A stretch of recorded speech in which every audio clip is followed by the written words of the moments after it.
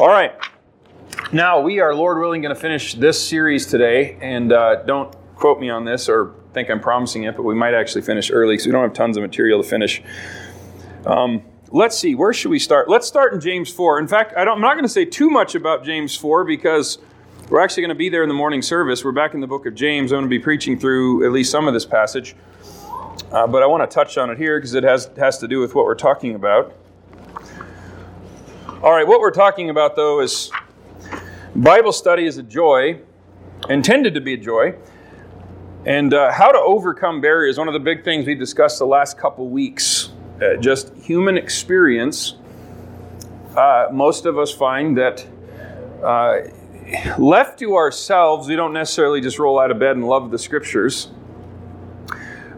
Some of us would say, well, when you're newly saved, there was this newness to everything. But if you've been saved a while, you might find that waxes and wanes. And sometimes we ask why. And again, sometimes what we're looking for is like this. Now, there can be a major sin that we need to repent of that will restore that quickly. But in general, it's a cultivated passion.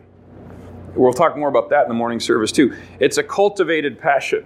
We feed that. We feed the Spirit day by day, choice by choice, priority by priority. And over time, we find the Word of God goes from duty to a desire to a delight.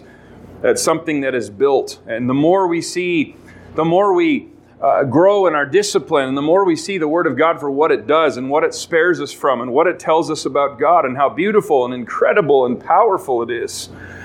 I'll tell you, one of the joys of being forced isn't the right word, but you know what I mean. As a preacher, let's say you're going to go through something like the book of Romans like we have here. And there's a lot of material in that book. And to be forced to grapple with it, with spiritual logic and connect the dots and why is this here and what's this emphasizing, it's one of the most fruitful things for the guy that's doing the preparation. I've always thought or long thought that the person who gets to prepare to teach usually gets more out of it than anybody else because of what the Lord is instructing them in. And you usually can't possibly share it all. I know it sounds like I probably do try half the time because our messages are long here. But it's a precious thing to see. And you look at what God does via spiritual logic. You look at the book of Romans is incredible. The preemptive questions that are asked and those meganoita, those God forbids. And you realize the Spirit of God just cuts us open and reveals to us, there's so many inward thoughts of mankind in general revealed in that book. It's an amazing thing. So the more we see that, the more we grow in our love for the Scriptures. But it's a cultivated passion. And we were talking about some of the barriers we face. Internal sin and guilt that can be the result of sin. It can also be the result of just spiritual attack. Some of us know the wet blanket, right? There's times where, as far as you know, you're in fellowship with God. There's a dampness, a blackness placed over you, a despondency, a fear. It doesn't make any sense. And at those times, when there's honestly no sin between us and God that we're aware of as we search our own heart, we have to trust that God's greater than our heart, like it says in 1 John. That our standing in Christ is what it is. It's a precious thing to know that. Sometimes condemnation will just come upon us for no reason. It's just part of the warfare we face walking through this Christian life.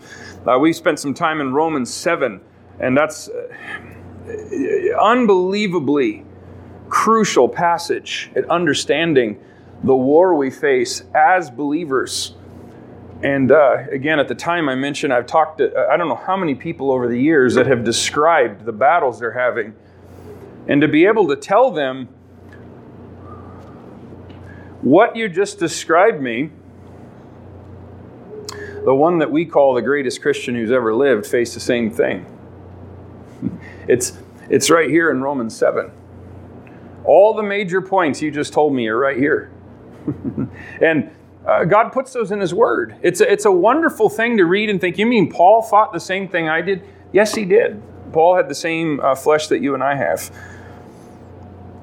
And then we were talking about external distractions that come and just the practical side.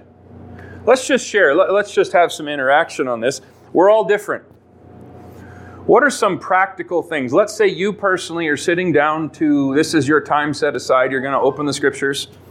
What are some things that distract you personally? You know, if they're there, or if they get in here, they will distract you and they will make the time unfruitful. What are some of them? The magpies outside in the morning. And they're illegal as shoot, unfortunately. Was that recorded? But magpies can be real annoying. I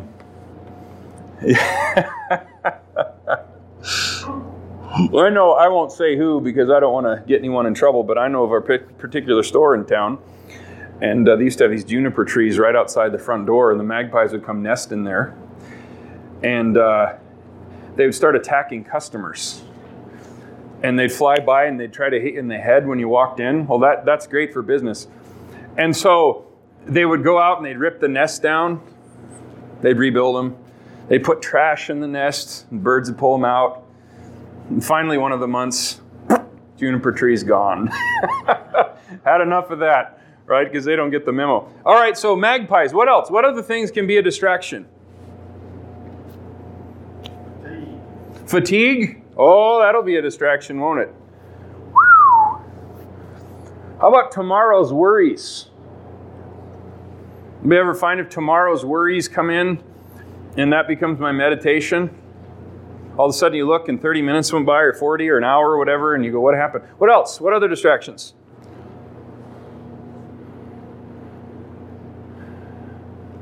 How about if the newspaper's sitting right there? Is that helpful? I'm telling you, it's not because I'm extra spiritual, it's because I'm not. I will tell you, I have got to be one of the most easily distracted persons on the face of the earth. I really feel that way.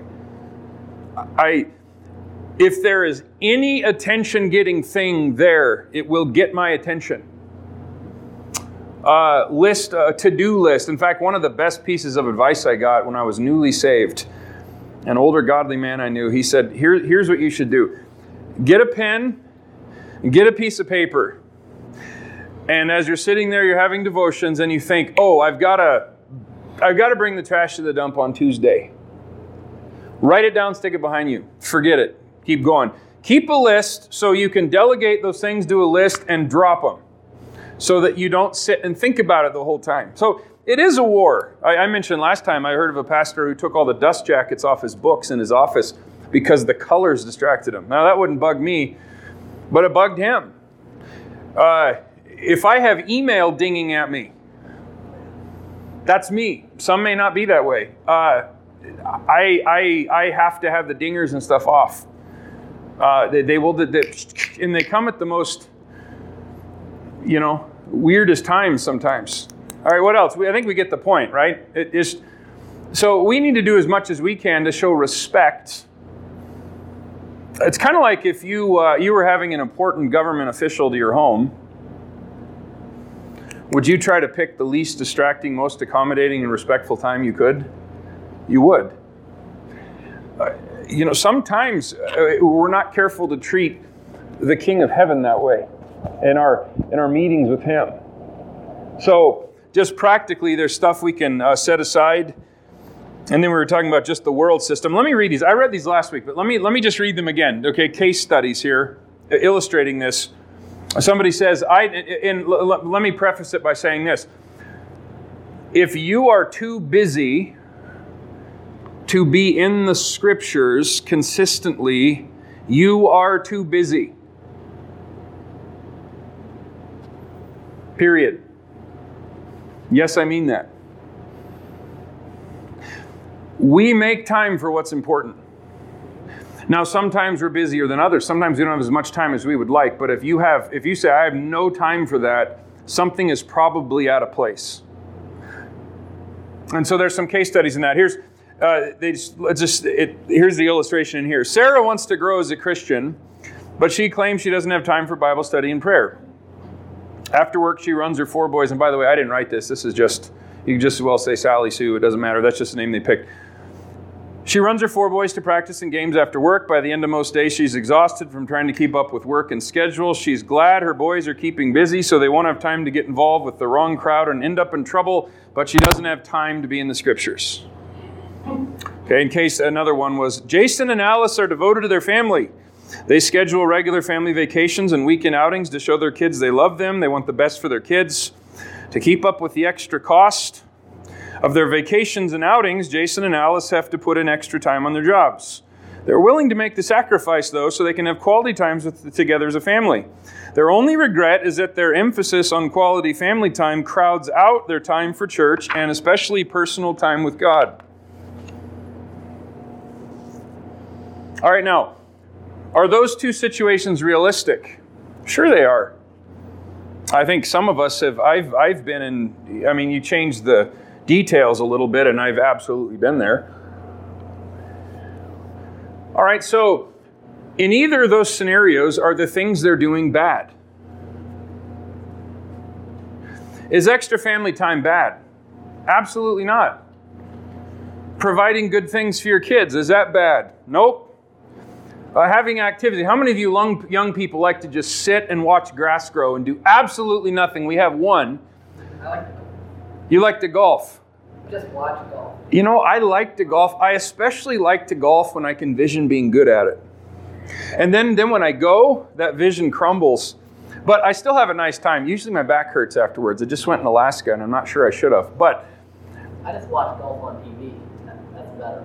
I never could do that.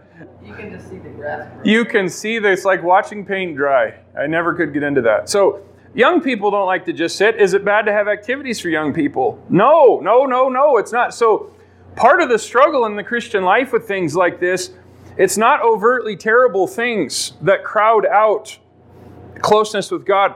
It's good things out of place. It's a priority issue. It's a Matthew 6:33 issue. Seek ye first, preeminent, the kingdom of God and His righteousness, and all these things shall be added unto you. And then he talks about the Gentile world thinks the opposite. Seek everything else, and then when those are fixed, you'll have time for God. The problem is you never have time for God. You don't.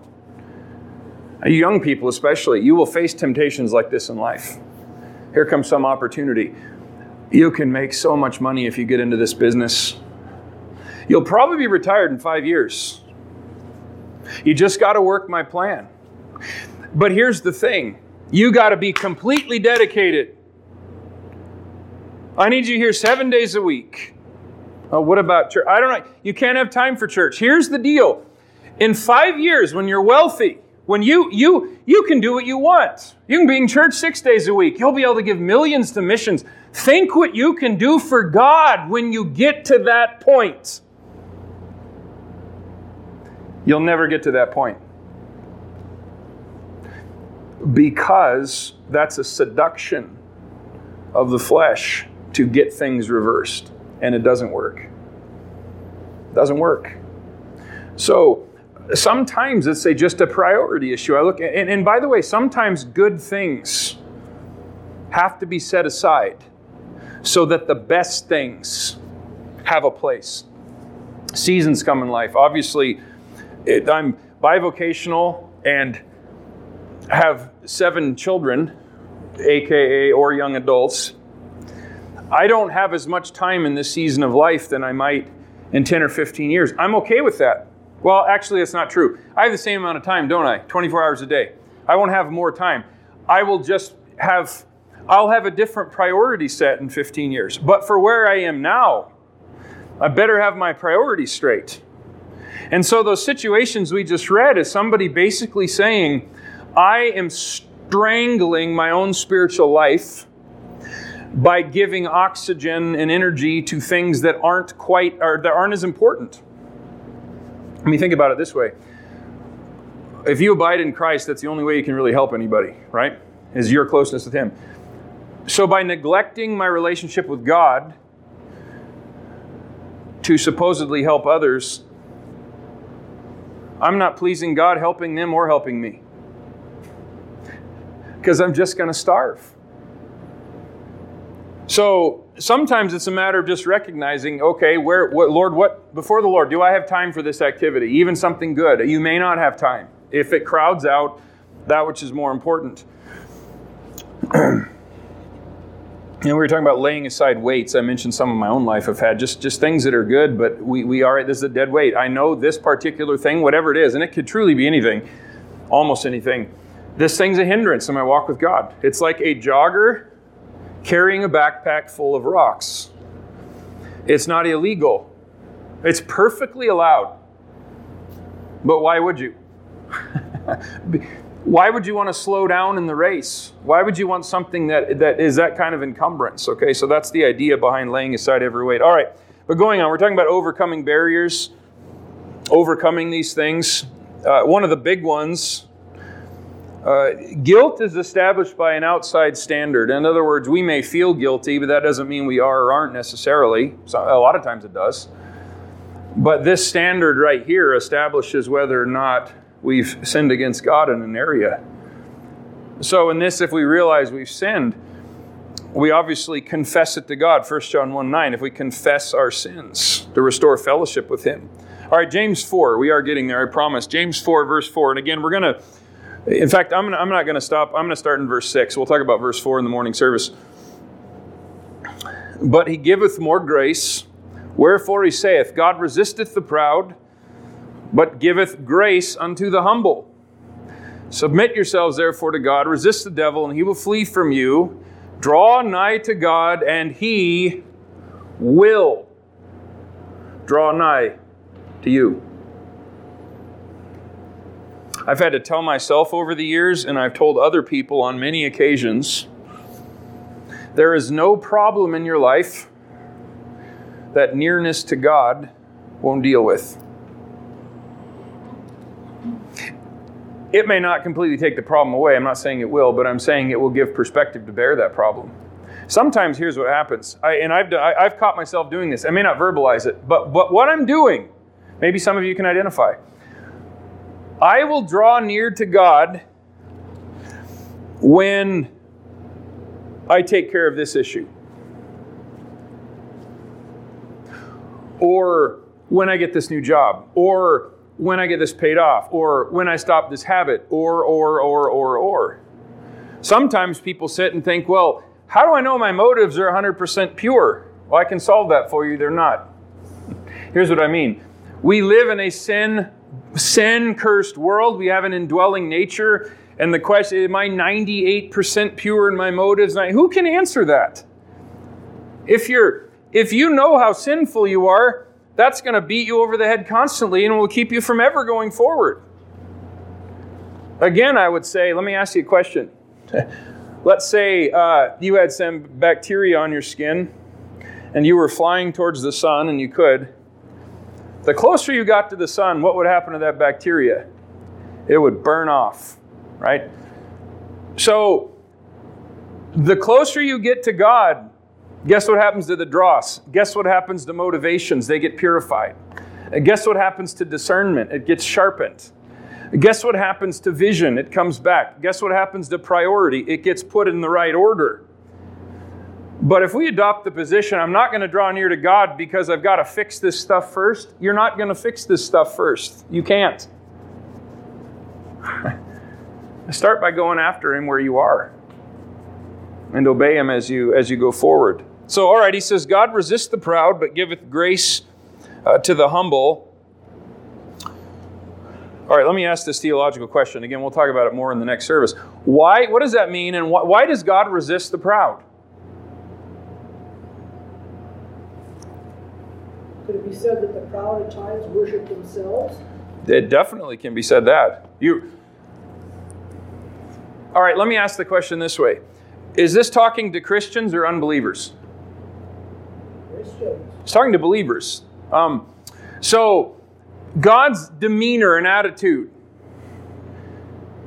if we are immersed in pride and He's resisting us, is He furious? No. Is He just sick of you? No. Does He want to throw you into hell all of a sudden? No, that's been taken care of at the cross. But here's the issue. Pride cannot walk in fellowship with Almighty God.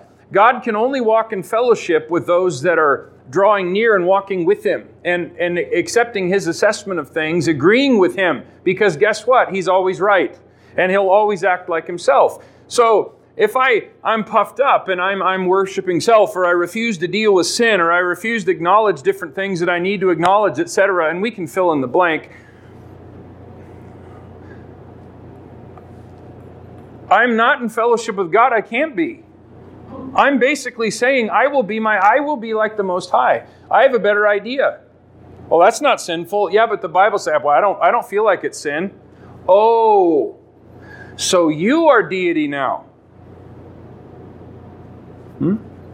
So God resisteth the proud, but giveth grace to the humble. All right, turn to Romans 7, at the very end of Romans 7. And again, this, I know one of the most fruitful, and I will say this, before I ever preached on this, I sat through some outstanding sermons on the whole book of Romans, but particularly Romans 6 through 8, that helped me immensely. And before I heard other people explain Romans 7 to me without knowing it, I was the one doing that. I remember hearing that preached for the first time in that kind of clarity. It was like a gate unlocking and light streaming in. It really was. I was just astounded that God nailed me to the wall like that for my own good. I actually, frankly, if you understand Romans 7 properly, it's sobering, but it's also encouraging. It tells you just how bad your nature is for the purpose of telling you can't trust it. And it's far worse than you can imagine without scriptural insight. So, again, Paul says, "A wretched man that I am," verse 24, and he goes from trying to fix it himself to saying, "Who shall deliver me?" He went from how to who. He understood he could not change his condition. He says, "I thank God through Jesus Christ our Lord," verse 25, and then we get into Romans 8, which is all about walking in the Spirit. All right, now look at chapter 8, verse 1. "There is, therefore now, no condemnation to them which are in Christ Jesus, who walk not after the flesh, but after the Spirit."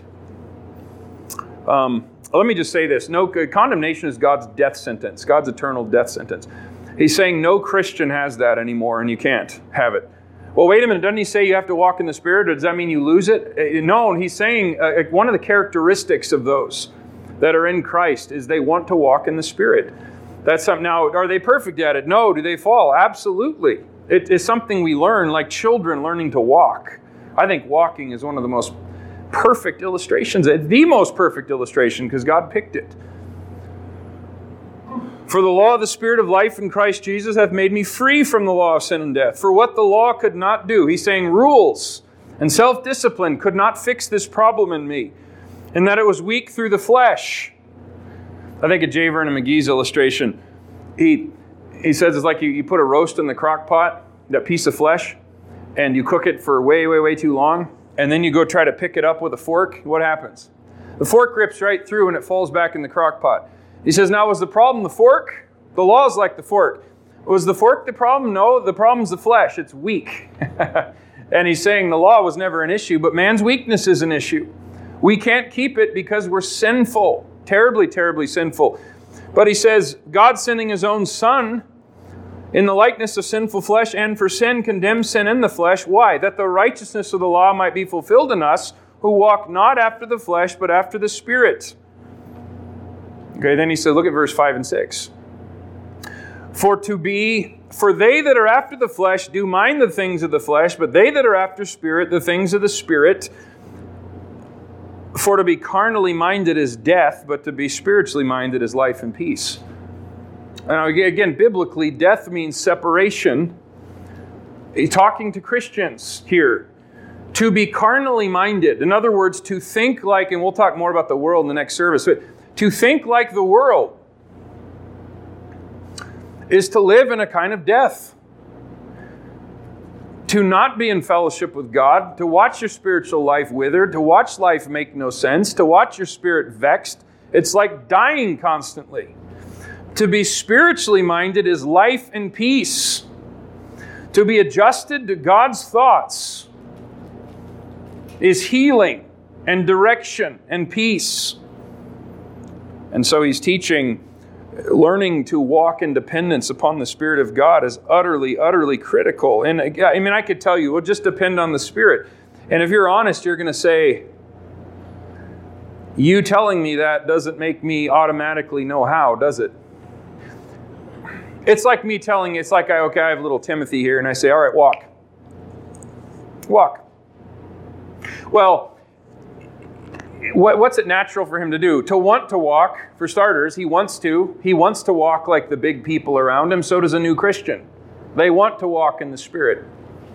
And they stumble and they fall on their nose and they get back up. And as they mature, it becomes more of a spiritual habit, so to speak, that maintains that. That's quick to deal with sin. That's more and more in tune with the mind of God through His Word. So it's a learned thing. Let me jump ahead to look at 12 through 14, same chapter.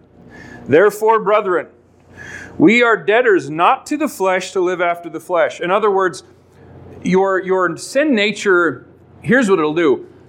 It's like you take a slave master who used to own a slave, and here comes a new master and he buys that slave. And so the chains are released, and the new master's wonderful. The old master was the epitome of a jerkbag. Ruthless. And every time this freed slave walks through town, the old master's walking behind him, rattling that chain. Just rattling it. Now, he has no power over him. The jurisdiction's been broken. That man's been bought out of under his power. But he's constantly reminding that slave, I used to own you. I'm going to get you back. You hear those chains? You know what it's like to be my servant. You remember that? It's exactly what your flesh does. It has no power in and of itself to keep you. It has no dominion, but it's going to keep rattling the chain constantly. You don't owe it anything. You do not owe your flesh a thing. You're not a debtor to live after the flesh. Or if ye live after the flesh, ye shall die. Again, it's talking about the withering in the Christian life. It will drive you away from fellowship with God. What's the opposite? But if ye through the Spirit do mortify the deeds of the body, ye shall live. Now, tragically in history, sometimes a phrase like that, I think, has been misunderstood to be a one-time explosive experience. If you're familiar with Keswick theology, end of the 1800s, early 1900s, this was a big thing. And they would teach this sort of a crisis experience, that you're going to really have everything on the altar. Maybe you're fasting for days. Maybe you're off in the woods and you tell God, I'm going to lay here until you deal with this, or I'm going to just die. And they have some kind of crisis experience. Maybe they feel something or see something or know something, and they rise up out of the ashes, and they've been mortified. By the way, that was the thinking that almost drove Harry Ironside into the insane asylum before he got his theology right. He actually had a mental breakdown because he was looking for this experience to mortify the flesh once for all. That's not what this is saying. Ye through the Spirit do mortify the deeds of the flesh is talking about a daily walk of fellowship with God. Remember, every solicitation to do evil is two thrones presented before you. You never, ever, ever fight sin by fighting sin. You don't fight that temptation by saying, don't do it, don't do it, don't do it, because you're going to do it, because you're still meditating on the temptation. You fight temptation by saying, yes, Lord, and kneeling before the right throne. Oh, the difference is big. Big, big, big. But it's a choice by choice.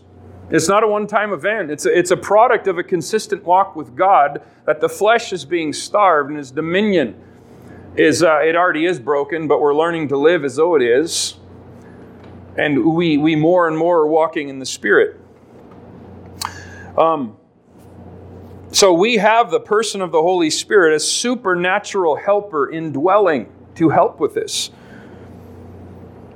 Depending on the Spirit makes all the difference in our attempt to live obediently to God, including spending time with Him in Bible study. Now that doesn't mean we're relieved of all responsibility. Okay, the Holy Spirit works through us, not for us. I mentioned before, when I read something Spurgeon said, it bugged me at first. Now I completely agree with him and understand what he meant. He said, as a general rule, the Holy Spirit will not do anything for you that you can do yourself. And what he was saying was, we need to understand in the Word of God what things are our responsibility. Now, when it comes to salvation, what's my responsibility? Believe in Christ. I can't save myself. I can't even take credit for believing because God moved first. But my part is to come to trust Christ. That's the opposite of doing anything. It's trusting in what He has done. But in sanctification, as I grow, I do have a part in the mortification of sin. I have a will, choice by choice, day by day. It's like if I get up in the morning and say, well, I better get dressed. Oh, Lord God, please put my clothes on for me. I'm just going to tarry here in the secret place until you get my shoes on. Well, I got news for you. My shoes aren't going on because that's my job, right? And so our sanctification process, it's a process, and we share the responsibility. Now, I mentioned Logos and Rhema. Why is that important? When you read the statement in the Scriptures, the Word of God. Okay, why am I mentioning this? This is one of the biggest parts of this battle right here. This is one of the biggest parts of mortifying the flesh on a day-to-day basis. Okay? Now, you take the Word of God, that statement, there's the word Logos and the word Rhema, R-H-E-M-A. Logos speaks of the totality, the Word of God as a whole. When it says Jesus is the Word, it's not saying Jesus is a Bible, but it's saying He's the totality, the embodiment of the Word of God. That's Logos. But you take a passage like Ephesians 6, the sword of the Spirit, which is what? The Word of God. That's the word Rhema. Rhema is talking about specific statements out of the Word of God. It's talking about a short sword. So here's what that's talking about in Ephesians 6. It's learning to internalize the Scriptures and to have these short swords available to combat. Remember how the devil, what is he lobbing? Fiery darts. What are those? They are lies stuck in your head by the wicked one, and you better have a shield of faith and a helmet of salvation and a sword to whack them down. So the Rhema is our swords that we memorize and we have ready to swing back in the battle of the mind. And you know, think, here comes some temptation. And there's this draw, and the war starts. Immediately the Spirit within says, you can't do that. And then here comes a seduction. You've done it a lot before. What's one more? You've never been able to stop. What makes you think you will now? So-and-so does it. They're a Christian. Nobody will ever see it. You were really good yesterday in your walk with God. You can handle this. Just repent later. What are those? Darts? Lies? I mean, you can't do this. I can do all things through Christ who strengtheneth me. Whack! You have to do this. I'm no more under the flesh's dominion. Whack! You're all alone. Oh, am I? So, you pull out the sword and you go to battle. That's why the Christian life is referred to a battle so much. The battle is in disciplining the mind to think God's thoughts so that I can consistently mortify the flesh in my walk with God and grow. But it is a war. Can I tell you something? If there's no war in your Christian life, you're probably not growing. If you haven't the foggiest idea what I just said, it's probably because you're not growing. And I don't mean that to be unkind. It's absolutely a war. So then we, in the middle of that walk of discipline, There's passages like 1 Timothy 4:7. Exercise thyself unto godliness. That, most of you know the term. It actually means to exercise or to practice naked. Now, Paul is not saying to do that. He's using a gymnastic term of the day. That's how they're athletes. They didn't want to be encumbered by anything. It was men only. And that's how they would practice, because they didn't want their clothes slowing them down. Thankfully, we don't do that one today. But the idea was, it's going to take effort. Now, all right, now let me ask you a question. Why bother exercising? I mean, okay, let me put it this way. Is exercise fun? How many of you think it's so, just raise your hand if this is you. It is so fun. I love the alarm at 5:30 or 5 in the morning. I love it. I actually do like getting up early, but the first 10 minutes aren't my favorite. So I love the alarm clock. I love the muscle stiffness. I love how the first 5 minutes on the treadmill feel. I love the soreness. I love it. You say, no, not really. Well, why in the world would you do it? Why exercise? Why would you? Give me a reason.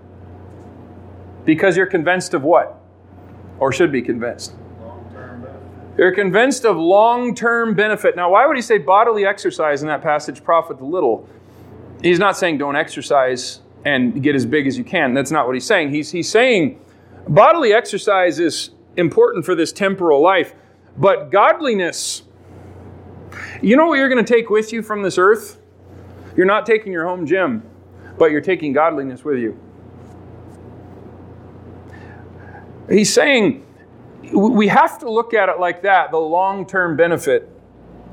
Now, here's a statistic I find fascinating, that let's say you're going to buy a fitness center. I know you probably wouldn't, but let's say you were.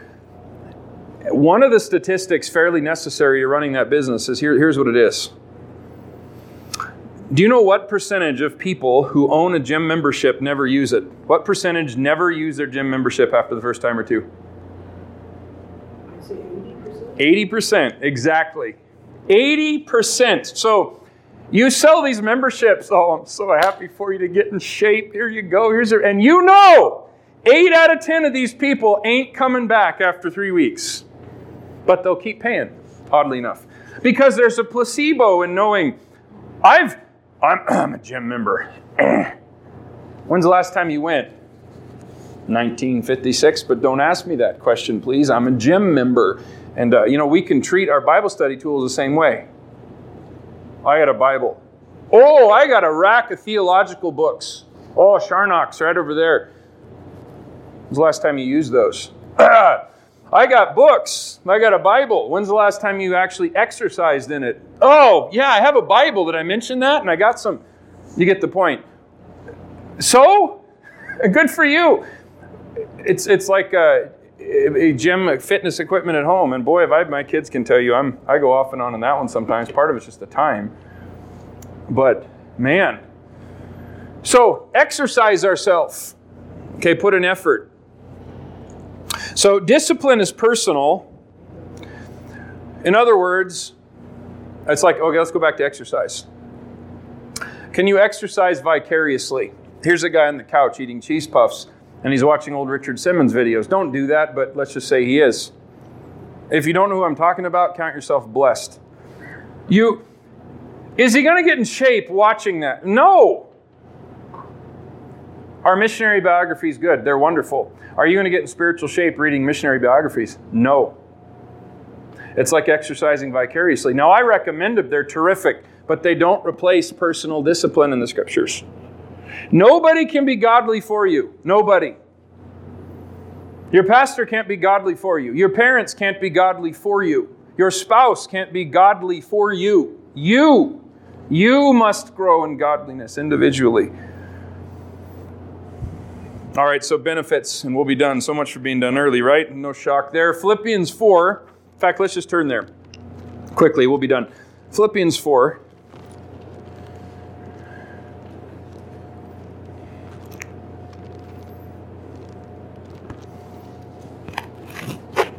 All right, Philippians 4, picking up in verse 4. That's a new section. Rejoice in the Lord always. And again, I say rejoice, emphasizing how important that is. Now, where do I find the content that gives me that which I am to rejoice about? In salvation. Absolutely salvation. But where do I learn about that? Through the Word. Through the Word. Now, any of you find it easier? Health's perfect, money in the bank, job's going great, everything's dandy. Oh, I'm just rejoicing in the Lord. Take that all away. Do I need it? Philippians, all right, Philippians called one of the what epistles? Prison, because it's written by a guy in prison. Rejoice in the Lord, he's saying. How do you do that in prison for your faith? Because he knows truth about God. He knows enough about God's purposes, His ways, His character, His kingdom. He knows about the future. He knows about his position in Christ. He knows that locked in that prison cell, he can wield great power beyond it just through prayer alone. He knows that God's giving him witnessing opportunities in that cell that he wouldn't have had any other way, and on and on and on and on. But his mind's filled with truth. Rejoice in the Lord. And listen, we cannot rejoice in the Lord apart from knowing this book. It's not possible. It's just not, at least not in any kind of ongoing deep sense. It's not possible. We can see, oh, thank God for the trees and the rocks and the fish and those things. They are great. We ought to praise God for them. But His attributes, His character, His loving kindness, etc. So he says, don't be anxious or careful about anything, but you replace that. That's always the way in the Christian life. You don't just stop doing the wrong thing. You replace it with the right thing. You replace worry, anything that causes a twinge of worry. And again, this is ongoing. You're walking through your day. Here comes a twinge of worry. And boy, the devil piles on that. Here comes the darts. You can't stop that. God doesn't care. It's never going to change. Blah, blah, blah, blah, blah, blah. Battle of the mind starts. You just whack, whack. You pull out your sword, right? Start hacking down the lies with truth. And instead of sitting there taking the beating or sitting there meditating on the problem, you go to prayer and supplication with thanksgiving. You pour it out to God like He doesn't know, even though He does. And you thank Him and you ask for what's needed. And then what do you find? Well, you find peace that passes understanding. And it passes understanding. Why? Because it makes no sense to the world. It may not make sense to you. Have you ever been... I wish I could say this happened more to me, but there have been seasons where I look and go, even in this weird circumstance or situation, which I really frankly can't stand, I have this tremendous, powerful sense of peace and expectancy and hope that has no earthly explanation. It can only be explained through truth about who God is. That's it. That's the only thing that can explain that. The peace of God shall keep, it's a military garrison term, shall keep your hearts and minds through Christ Jesus. So He gives us peace through that as we know His Word and as we walk with Him in fellowship. And again, this section ends with Philippians 4:13, by an imprisoned man says, I can do all things through Christ which strengtheneth me. Anything in the will of God I can absolutely do if I walk in fellowship with Him. It can be done. So, serving God, let me say this and we'll be done. Serving God, trying to serve God without really knowing and trusting Him is going to yield tremendous frustration and discouragement. Trying to serve God without really knowing and trusting Him is going to yield tremendous frustration and discouragement. Conversely, knowing and trusting Him yields enabling strength for service.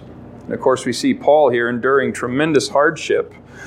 Not because he was superhuman. Paul would tell you, if you imagine if you could interview Paul. You know, Paul, pretty much every Christian for the last 1900 years or so counts you the finest Christian who's ever lived. Sort of a superhuman without the cape. Do you think that's true, Paul? He'd have crumpled to his ground and ripped his garments and said, you don't know the half of how perverse and wicked I am. I wrote about it in Romans 7, which you can read yourself, but No, no, no, he would say. I have a magnificent God. I'm indwelt by supernatural power in the person of the Holy Spirit, and I can do it through Him. That's it. All right, we got to stop. Anything else? Question or comments? Yes, sir. Verse 8, Romans 5, Yep. tells us how to act in Romans 4 through 7. Because it gives us instructions here on prayer and thanksgiving. You said Romans 5:8 or Philippians? Oh, Philippians 5. Okay, I was like Romans 5:8. God commendeth His love toward us. Okay, Philippians 5:8. But then he goes on to explain whatever is true, whatever is honorable, Yep. right, whatever is pure, whatever Yep. is godly. He tells us these things. We're to dwell on them. Yep. So that We replace the wrong thoughts with the right ones, right? Anybody here think that, who here would agree, the battle of the mind is the hardest battle? Amen. This is where the Christian life is lived. This is the battleground. This is it. This is where the war takes place. The fiery darts aimed at your mind. And again, I think I said it a couple weeks ago that other brethren have said, somebody who knows how to worry already knows how to meditate biblically. They just have the wrong subject matter. Biblical meditation is not humdrum, being in weird contorted positions and stuffed in a closet somewhere. Biblical meditation is constantly reminding yourself of biblical truth. That's what biblical meditation is. The idea of the word is like chewing the cud. And it's embedded in the heart, and it floods the mind with truth, and you keep ruminating on it. But worry is just, it's letting yourself meditate on the wrong subject matter. And it has the opposite effect. It just makes you crumble. It doesn't give you peace that passes understanding. It gives you fear that passes understanding. Doesn't it? And boy, have I been there plenty. Anybody else? Question or comment? Addition. All right, let's pray. Lord, thank you for your word, and I pray you'd help us to grow in waging victorious warfare. I know, Lord, we have to grow, and there's no shortcut for that. But I pray that we'd take steps forward and that all of us would keep going in our walk with you and find increasingly a peace that passes understanding, and to find increasingly that your word is true. We already know it's true, but you want us to see that by experience too. Help us not to adopt the lie that there's anything in the will of God that we can't do. Help us to believe you, not the devil, not the world, and not ourselves even. In Jesus' name, amen.